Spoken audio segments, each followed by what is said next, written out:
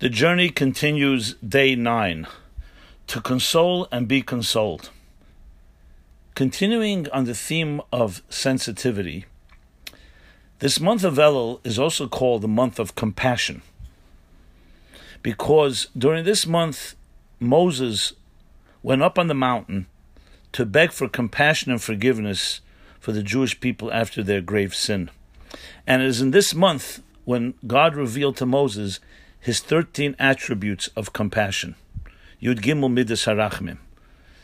It's also the fact that in this month of Elul, we also read the 7 weeks of consolation, the Shiva de Nechemta. Following the saddest day of the calendar, Tisha B'Av, we began a 7-week period of consolation, with each week's Haftarah talking about different levels of consoling the people after their loss.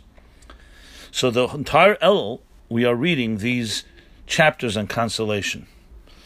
The message to us is that it is vital that we emulate the divine way of also being consoling and compassionate, just as God is compassionate, consoling, which is fascinating.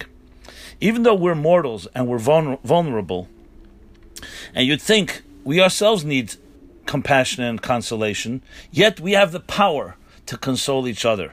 We have the power to be compassionate to each other.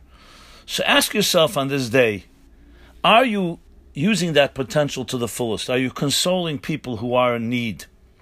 Do you seek out opportunities to be compassionate? And the exercise for the day, do something in that direction. Console someone. Show compassion. Visit a sick person in a hospital. Call a friend who is feeling down, or send a greeting to a person you know is lonely.